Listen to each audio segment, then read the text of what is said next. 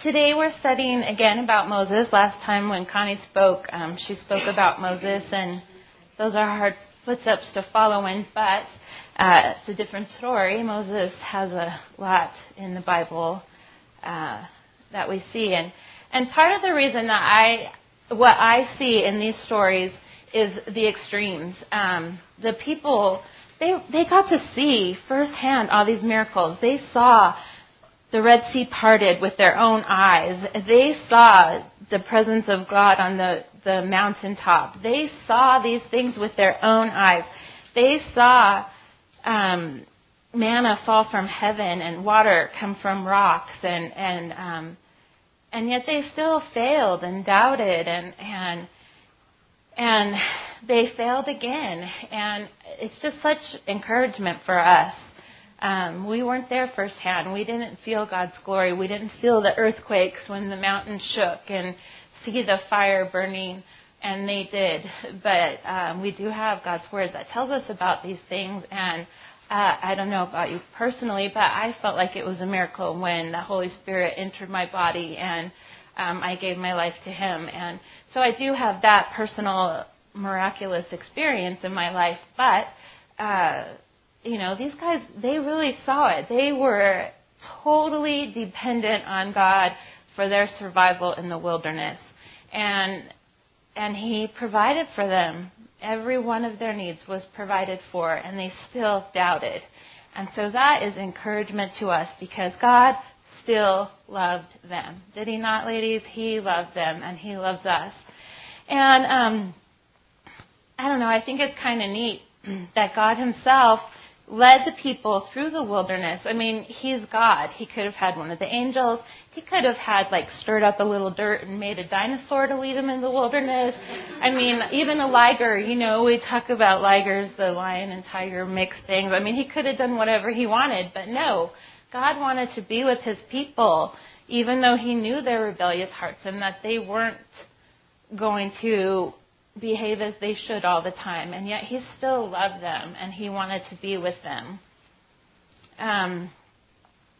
Let's see, He could have been lounging in heaven instead with, the angels worshiping Him and throwing, jewels and crowns at His feet, and instead He wanted to be down there in the dusty wilderness with these people who were sinners, and they needed Him so desperately, and that's where He chose to be, and I think that's incredibly beautiful. And then the name of our study this year is Finding Jesus in the Old Testament. And so I'm kind of taking a little bit different approach to this study today. And I couldn't go into every single place that I felt like I saw Jesus in the Old Testament, because in these chapters that we read from Exodus. But I did want to go over some of them to kind of just, tell you how I think. I don't know, that's scary, sorry. But I get to be up here, so you have to bear with it. So,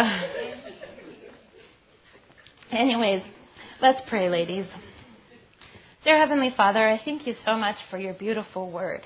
I thank You that the deeper that we get into it and the more we look at what You have to say to us, everything in it has meaning, Father God. And I thank You that the more we desire to get closer to You, the more You allow us to do so, Father God. It's right there for us, everything that we need. All we have to do is search Your scriptures and we'll find it, Father God. Thank You for all the clues that You gave them in Old Testament times as to the glory of the coming Jesus, who is our King, Father God, and who willingly sacrificed His life for us, Father. I thank You for the beauty of that plan that You had for us. And I thank You for our salvation, Father God. And I do pray that if there is any lady here who does not know You in an intimate way, that she would see You today as we talk and invite You into her life, Father God. I thank You for Your beauty and Your mercy and Your grace and the love that You have for us. In Jesus' name, amen. Okay, well, let's start off in chapter 24 in verse 2. When it says that Moses alone can approach God. In 1 Timothy 2, 5 through 6, it says, For there is one God and one mediator between God and men, the man, Jesus Christ, who gave himself a ransom for all. So that right there is our first little picture of Christ in chapter 24. He is our mediator, and he is the one that sits there when we mess up and our sin puts us separated from God. He's the one when we repent that says, look, she repented. Praise the Lord, God. You can look back at her again. And I thank him and praise him so much for that. And then in verse 6, chapter 24, verse 6, when it says that Moses sprinkled the blood and sprinkled it on the altar and the people. This is the blood of the covenant the Lord has made with you. In Revelations 1:5, it says, him who loved us and washed us from our sins in his own blood. That's Jesus. That's what that blood represents. It's pointing us to Jesus. In Hebrews 10:19 and 22, it says, therefore, brethren, having boldness to enter the holiest by the blood of Jesus, let us draw near with a true heart in full assurance of faith, having our hearts sprinkled from an evil conscience and our bodies washed with pure water, or the blood of Jesus. Again, thank you, Jesus, for that cleansing that we have in you, that we don't have to sacrifice animals continuously. And after we do that, we sin because we got blood on our new shoe or something, and then we have to do it all over again. We don't have to do that like they did in the Old Testament. We got it once and for all in Jesus when we asked him into our lives. In verse 7 and 12, it says in verse 7, then he took the book of the covenant and read in the hearing of the people, and they said, all the Lord has said we will do and be obedient. For 5 seconds. Sounds like getting the blood on your shoe and sinning, right? And in verse 12 it said, then the Lord said to Moses, come up to me and on the mountain and be there, and I will give you the tablets of stone and the law and commandments which I have written so that you may teach them. We see the need for Jesus in the 12 commandments and the book of the covenant because it's impossible for us to keep the law. Is it not, ladies? That's part of what is going on is, we sin. We're born sinners. Adam and Eve had Eden and they still managed to sin. I mean, it's almost like sometimes we have to look for something to sin in or about or with, and we do. And so this is just another reminder that we need Jesus. This is pointing us towards Jesus. And let's see, it says the laws in the book of the covenant covered everything from being kind to widows and orphans to murder. We're not under the law in the age of grace. We're not. But we as Christians are still to follow the principles behind the law, which is fairness, justice, mercy, and love. And so part of the reason, and I'll probably harp on you guys a little bit, and myself especially, later, is we need to follow those precepts because people, we're told this over and over again. As Christians, people are watching us. Other Christians, our kids, our husbands, our family members who maybe aren't saved, people in the community, people are watching you, people you don't know about. And if you're not being loving and kind and merciful, as we have been shown loving kindness and mercy, then we could easily lead people astray. And if we lead people astray, where does that get them? We're going to see it later, but it gets them dead for eternity.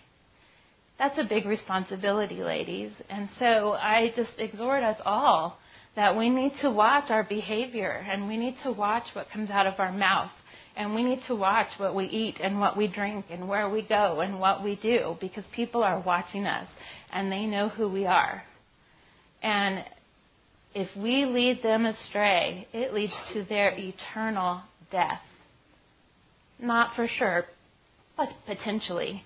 We were talking in the leader study, but I was raised that all Christians are hypocrites, that Christianity is stupid, it's for stupid, lame, weak people, and every example that I saw with preachers on TV. Even one time we had some good friends that begged and begged us and begged my husband and I to go to church with them. And the day that we finally consented and went to church with them, their pastor was resigning because he had been having an affair with a girl who was as young as his oldest son, and she was pregnant. And so how did that not reinforce that? What do I want a part of that for? I could be in the world and have people have affairs with kids who are their kids' age. You know what I'm saying? But and that could have easily led me to death. But God had other plans for me. Now, that didn't happen to me, but it could have. It could happen to anyone. We don't know. We don't know if someone is going to get that other chance or let that other chance break into their hearts. We don't know. So we don't want to be that person that proves once again to them that Christianity is not something that we want a part of by our example. We do not want to be that person that leads to someone's death. So watch yourselves, ladies, please. In verse 11 it says, but they, I typed these really fast last night and I didn't proofread them because I was tired. On the nobles of the children of Israel, he did not lay his hand. So they saw God and they ate and drank. This is a festive covenant meal. And I learned from my Manners and Customs class that I took last semester that eating a meal to seal a covenant is very binding. It's like becoming part of each other's family. And so if you break a promise to someone, that's bad. But if you break a promise to someone and you've shared a covenant meal with them, that's like your best friend who's a Christian and who everyone thinks is a saint, stabbing you in the back with something. I mean, it's a much more of a big deal than some random stranger saying something to hurt you.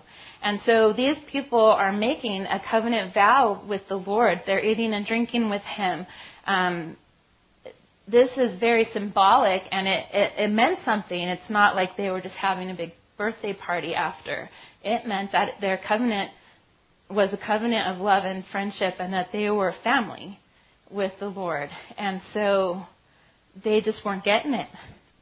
And then verse 18, so Moses went up the mountain, and Moses was on the mountain 40 days and 40 nights. Leanne spoke about it in one of her teachings. There's 40s a lot in the Bible. And you didn't find anything what it meant, did you? It was a time of trial or tribulation. Yeah, what I got was just that they thought that was long enough to give something a chance to go, right, basically. And 40 lashes was the ultimate that you could give somebody for their crime. And so that was it. Okay. So Moses went up to the mountain 40 days and 40 nights, and twice on two separate occasions. And one of the things that I found out, which is just a kind of a side note that I found interesting, they believe that this was Mount Sinai that he went up on these times, and that mountain is 7,000 feet. And so he's walking up and down, up and down, up and down this mountain with these big old stone tablets, and it's 7,000 feet, just to give you some perspective of what Moses did for these people. He loved them, and he loved the Lord. He is willing to work for it, the Lord. He was happy to do so. And it wasn't like a stroll to the corner. He went 7,000 feet up to meet with the Lord on more than one occasion. And I just found that to be kind of an interesting fact. Like, the things that he was asked to do were not easy things. And he did them with a glad heart. And I think that's a good example for us as well. And again, I think that points us to Jesus. What he did on the cross for us, he did with a glad heart, even though it was not easy to do. He begged for that cup to be taken from him if it could, if there was some other way. And it couldn't. And so he said, okay, then I'm glad to do this for my people because I love him. And so that to me points to Jesus as well and what he did for us. Let's see. And Okay, now we're in chapter 25, verse 2. It says, "Speak to the children of Israel that they bring me an offering. From everyone who gives it willingly from his heart, you shall take my offering." Again, Jesus willingly and lovingly made his offering of his body that we would be able to be healed from our sin, cleansed, and made new. And I would like to ask you ladies, when you feel the Lord calling on you to do something for him, try to do it with the right heart. Don't be like, "Lord, I have to do this for you? Really?" Let's try to be like, "Lord, thank you, I get to do this for you." Because Jesus was glad to give his life for us, because he loved us that much. And so whether he asks you to be a missionary in some place with snakes, which would be my worst nightmare, to changing diapers in the nursery, do it with a happy heart, with a loving heart, glad to serve the Lord in where he's called you. And again, because of your happy, gracious heart that you have doing whatever the Lord's called you to do, your light, the light of the Lord that's in you, dwelling you, is going to shine out, and it's going to draw people to him. But if you're there and you don't have a happy heart, you're not drawing people close to you and close to him. And that, this is another side note, but I know a few Jehovah's Witnesses, and I've yet to see one of them that seem happy. When they come knocking on my door and stuff, they seem tired. They don't seem happy. I don't see the Lord's light shining down for them, out from them. And I just feel like, trying to earn your salvation is hard. It's impossible. It's exhausting. And how can you be happy if you're exhausted trying to earn that which you cannot earn? You can't, because you're too tired. And so, again, there's another thing that just points us to Jesus, that we don't have to earn our salvation. He did it for us. He did it for us. And let's see. And this is the offering you shall take from them: gold, silver, bronze, purple, blue, and scarlet thread, fine linen, and goat's hair, ram skins dyed red, badger skins, and acacia wood, oil for the light, and spices for the anointing oil and for the sweet incense, onyx stones and stones to be set in the ephod and in the breastplate. These, I kind of went over, they're symbols of different things in the Bible, and none of them are straight up symbols of Jesus.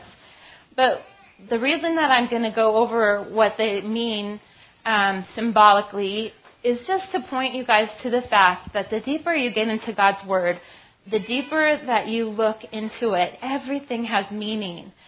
Dave Hall did a study years ago for the men's breakfast where he talked about the lineage of Christ and how all the names meant something. And I wish he would do that for us. He did a little bit of it on a Wednesday night recently when Jeff was gone. But it's just really neat. Even those genealogies that seem so dry and boring have things that point us to Christ, things that point us to what's to come. Everything in the Bible is there for a reason. And the deeper you look at it, the more you learn and find. And so I just kind of wanted to give a little bit of insight to what I found about why God asked for some of these things for the ark. Gold is symbolic of the riches of heaven, faith, and Scripture.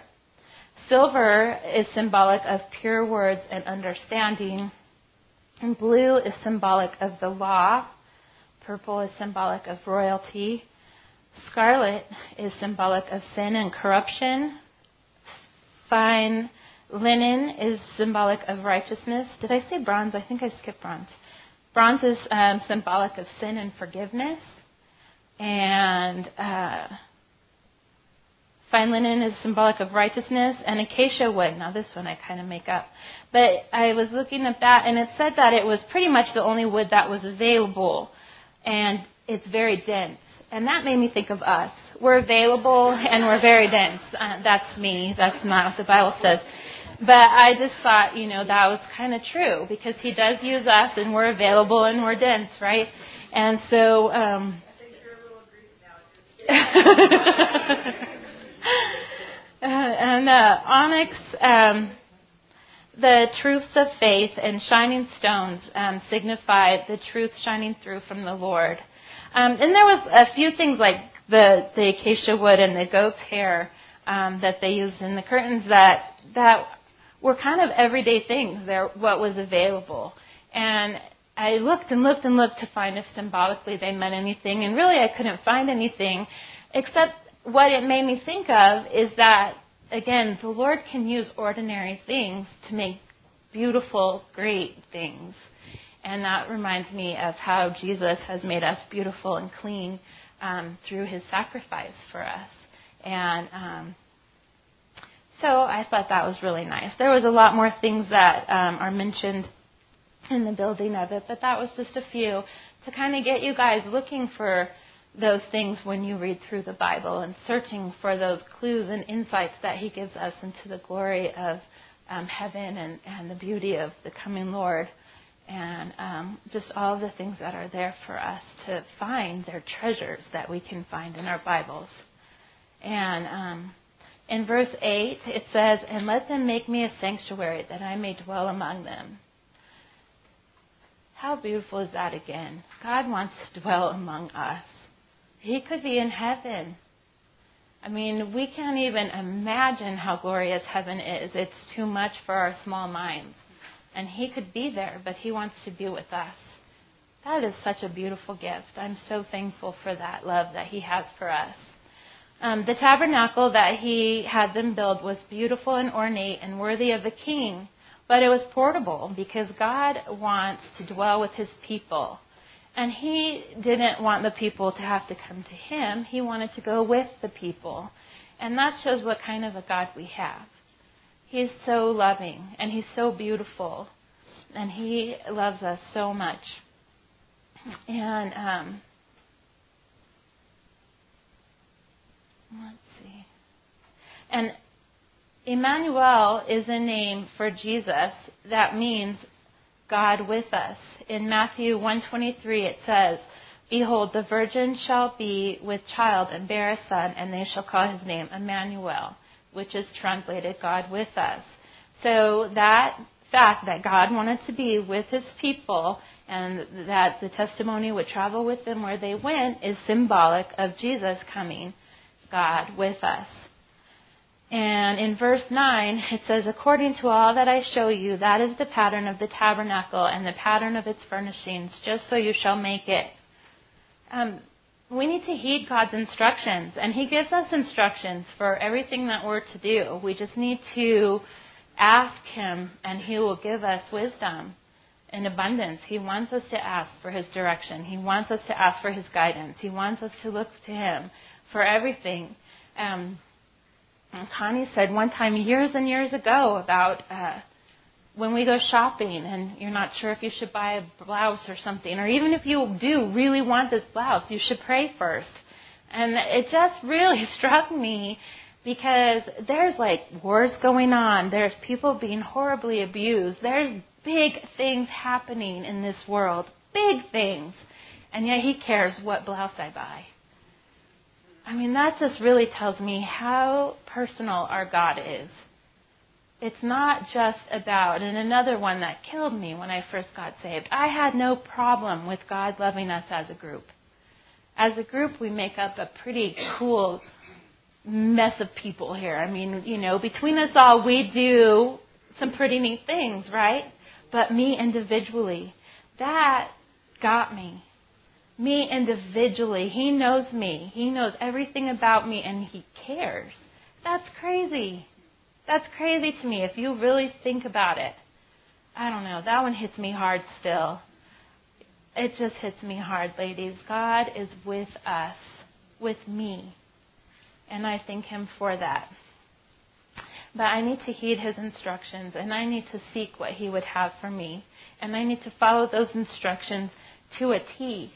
If I want what's best for me and I want to avoid problems in my life, if I want to avoid hardship and trials and all of that, if I would seek in everything that I do, if I would seek to find Him and seek what He has for me, life would be so much easier. So much easier. And then in verse 17 it says, "You shall make a mercy seat of pure gold." The Hebrew word for the mercy seat is kaporeth, and that means to cover or overspread. Who's Jesus? Is He not our covering for our sin?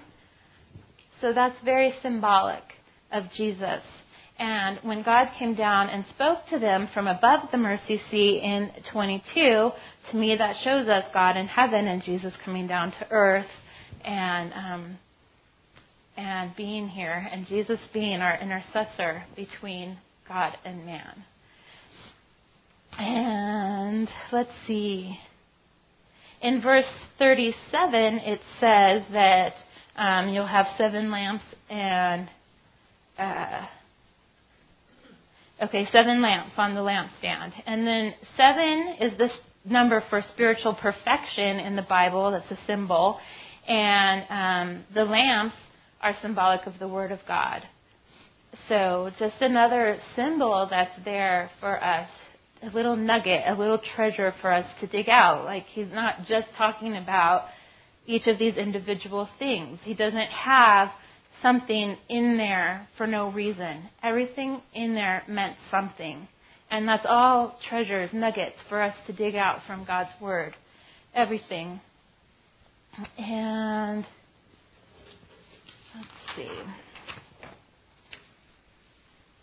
Oh, and then they had the 7 branches and the 7 lamps on the lampstand. And it's just kind of neat to me because that became the basic arrangement of the menorah for Jews today.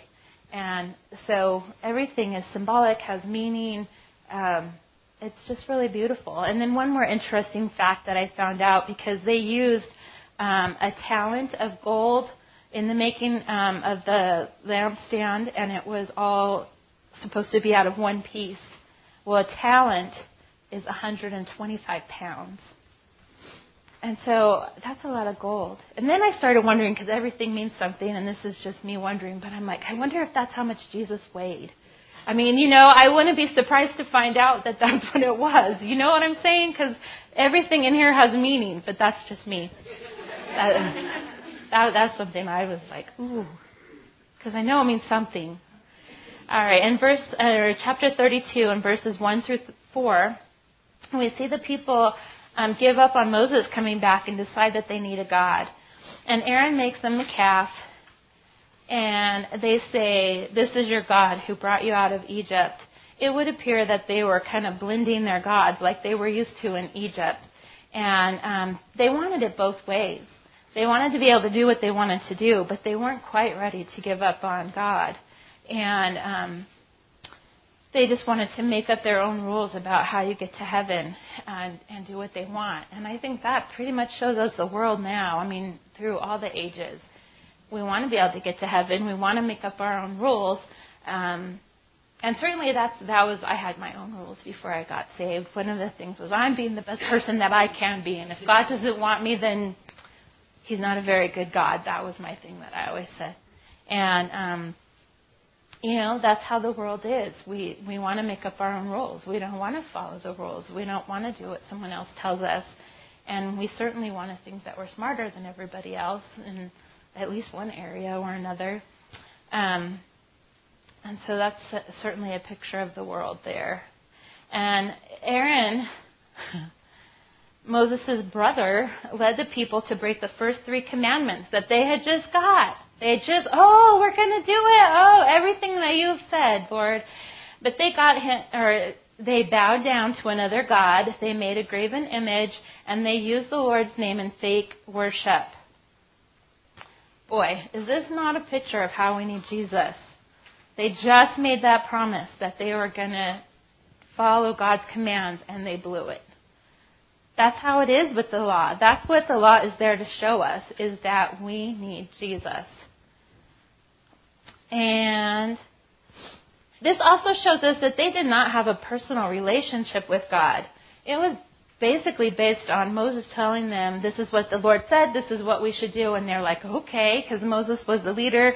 He's probably a cool guy. They're used to him taking care of them. And so they were like, okay, whatever you say, just kind of blindly following. They didn't really believe. They didn't have that personal relationship with the Lord. And we need to have a personal relationship with the Lord. We need not think. And, I teach faith girls their junior high. And that's one of the things Jennifer does with me, or I do with her. But one of the things that I'm trying to teach them is you're at that age now. You need to be coming here because you love the Lord for yourself, not because your parents believe. You need to find your own place in the Lord and where you are with Him. And if you believe in Him, and you need to start being ready to give a defense for the hope that's in you, because that's how you help bring your friends, your schoolmates to the Lord. If you know who you are in Christ, then you can stand against the trials of this world. You can stand against the peer pressure that comes against you.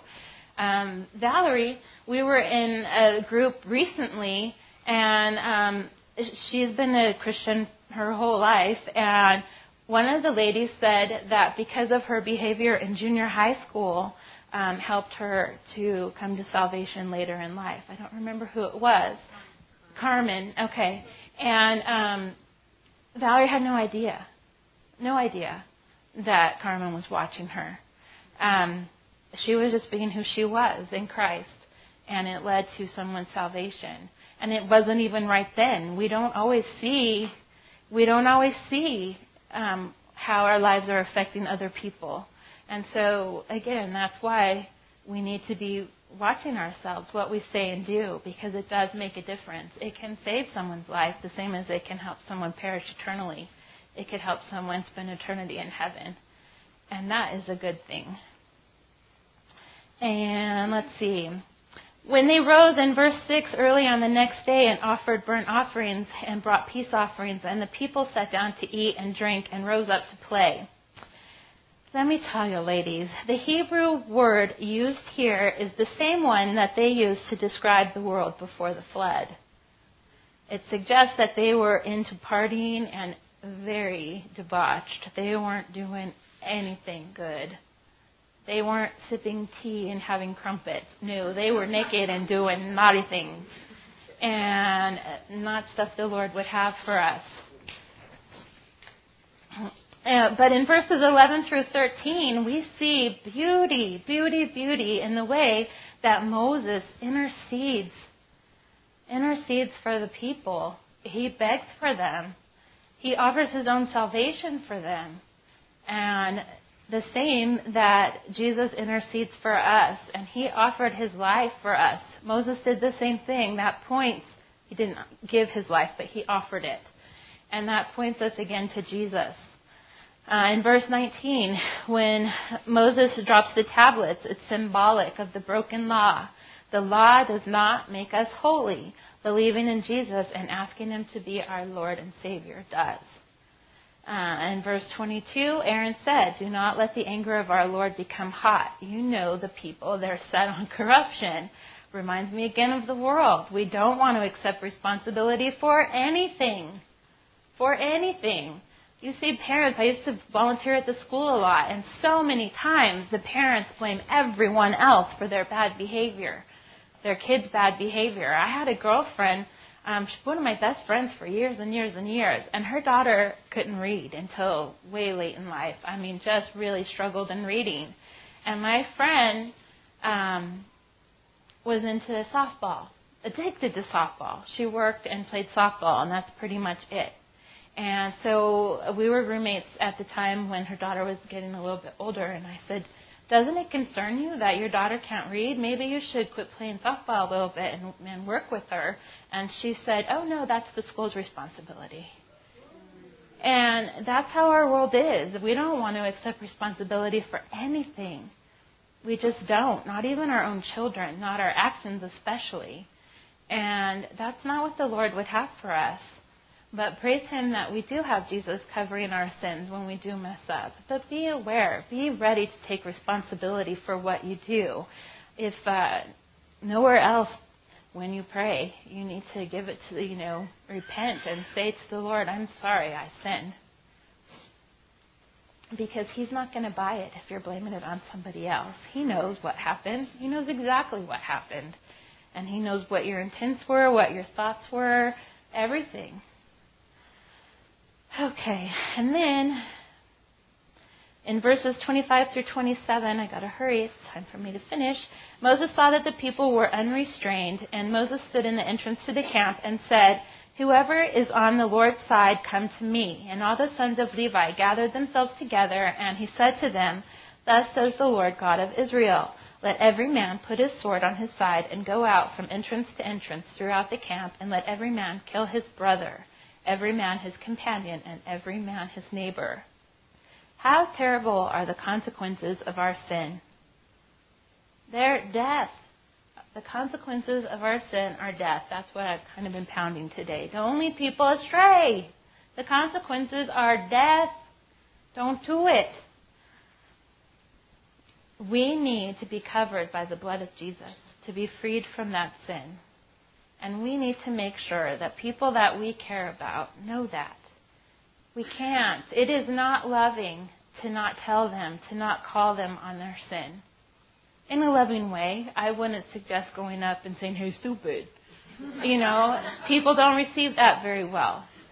But if you tell them about the hope that is in Jesus and how He can help them get past their sin, the sin of adultery, the sin of alcoholism, the sin of whatever, Jesus can help us get through that. Jesus has the answers. He is the one who provides the way out for us.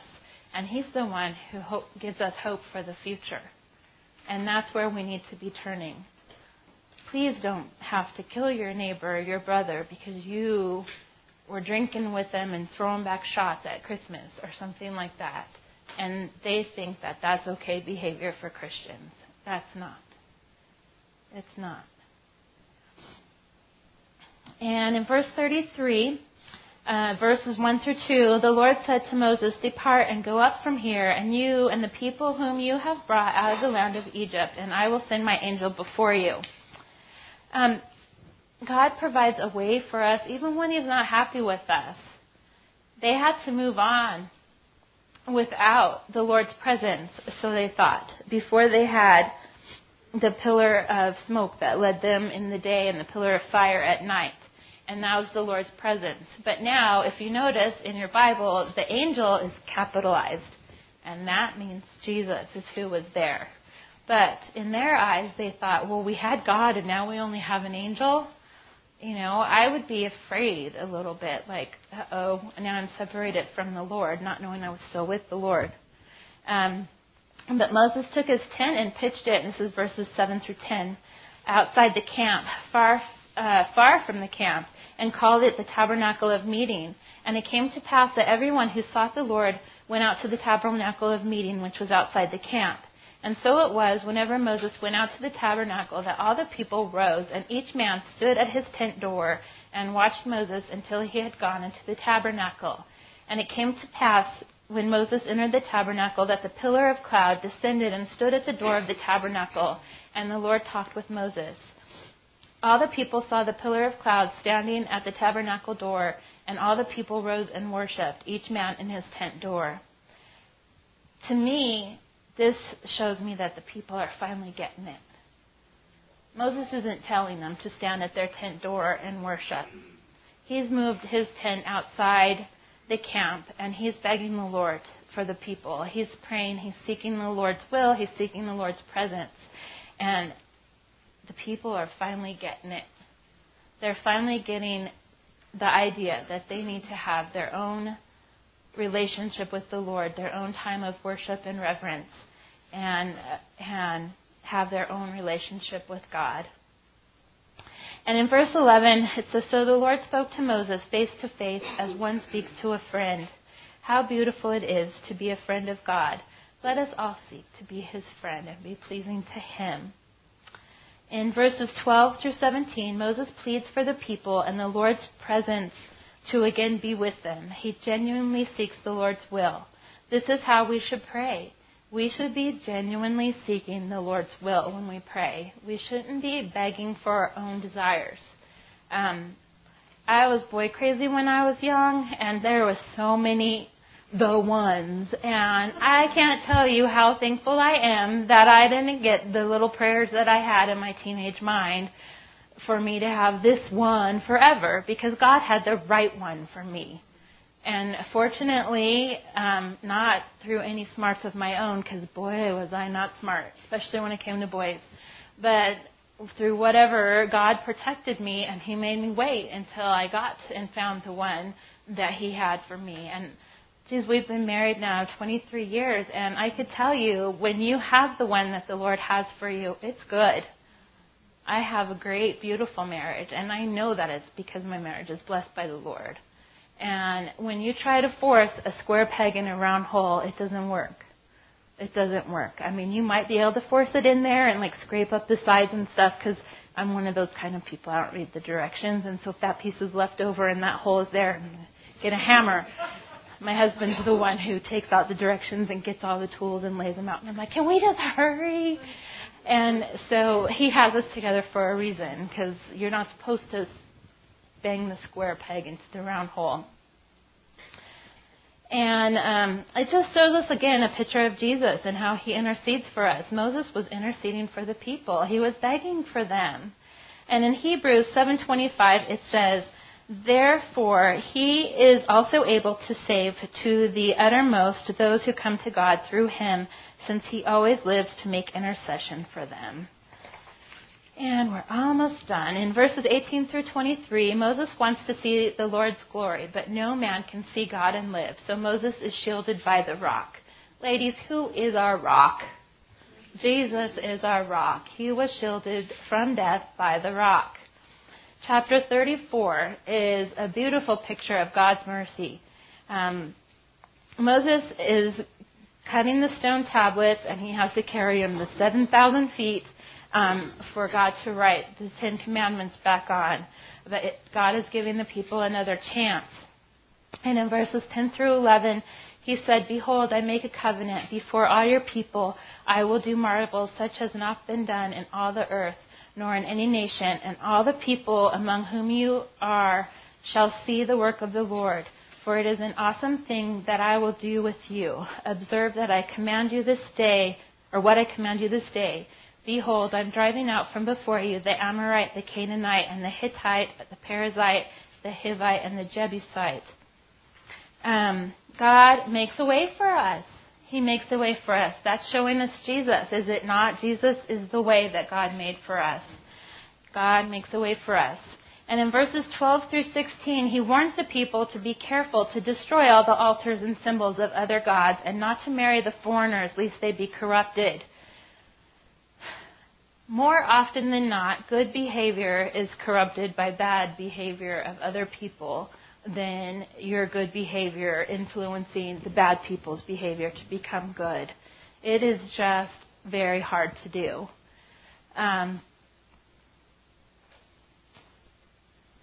Be careful. You know, a lot of times we go into situations where we ought not be, because we're trying to help them, and we're going to go evangelize or whatever our intentions are, show them who the Lord is, and we end up doing exactly what everyone else at that party or wherever else we are is doing. Be careful. And let's see. And then in verse 18, he talks about the feasts, and he wants us to remember what He's done for us. He wants us to celebrate and remember all the beautiful things that He's done for us. And we need to do that. Now, we don't so much celebrate most of the Passover and all that, but I think that we should celebrate what He's done for us by reading His Word and growing closer to Him and learning more about Him. And then in verse 29, tells us about Moses glowing. And I just want to point out how transformed we are, how transformed our lives are when we give our lives to Christ. Moses was transformed, but so are we, just in a different way. It says in 2 Corinthians 4:6, for it is the God who commanded light to shine out of darkness, who has shone in our hearts to give the light of the knowledge of the glory of God in the face of Jesus Christ. We are changed by Jesus Christ, and I am so thankful for that. And I hope that this helps you see maybe more clearly, if you haven't been seeing Jesus in the Old Testament, how to look for him. And I hope that you've enjoyed the study today. Let's pray. Dear Heavenly Father, I thank you so much for your word, and again, how beautiful it is. I thank you for these beautiful ladies, and I just pray that their time together in their groups would be blessed. In Jesus' name, amen. Thank you.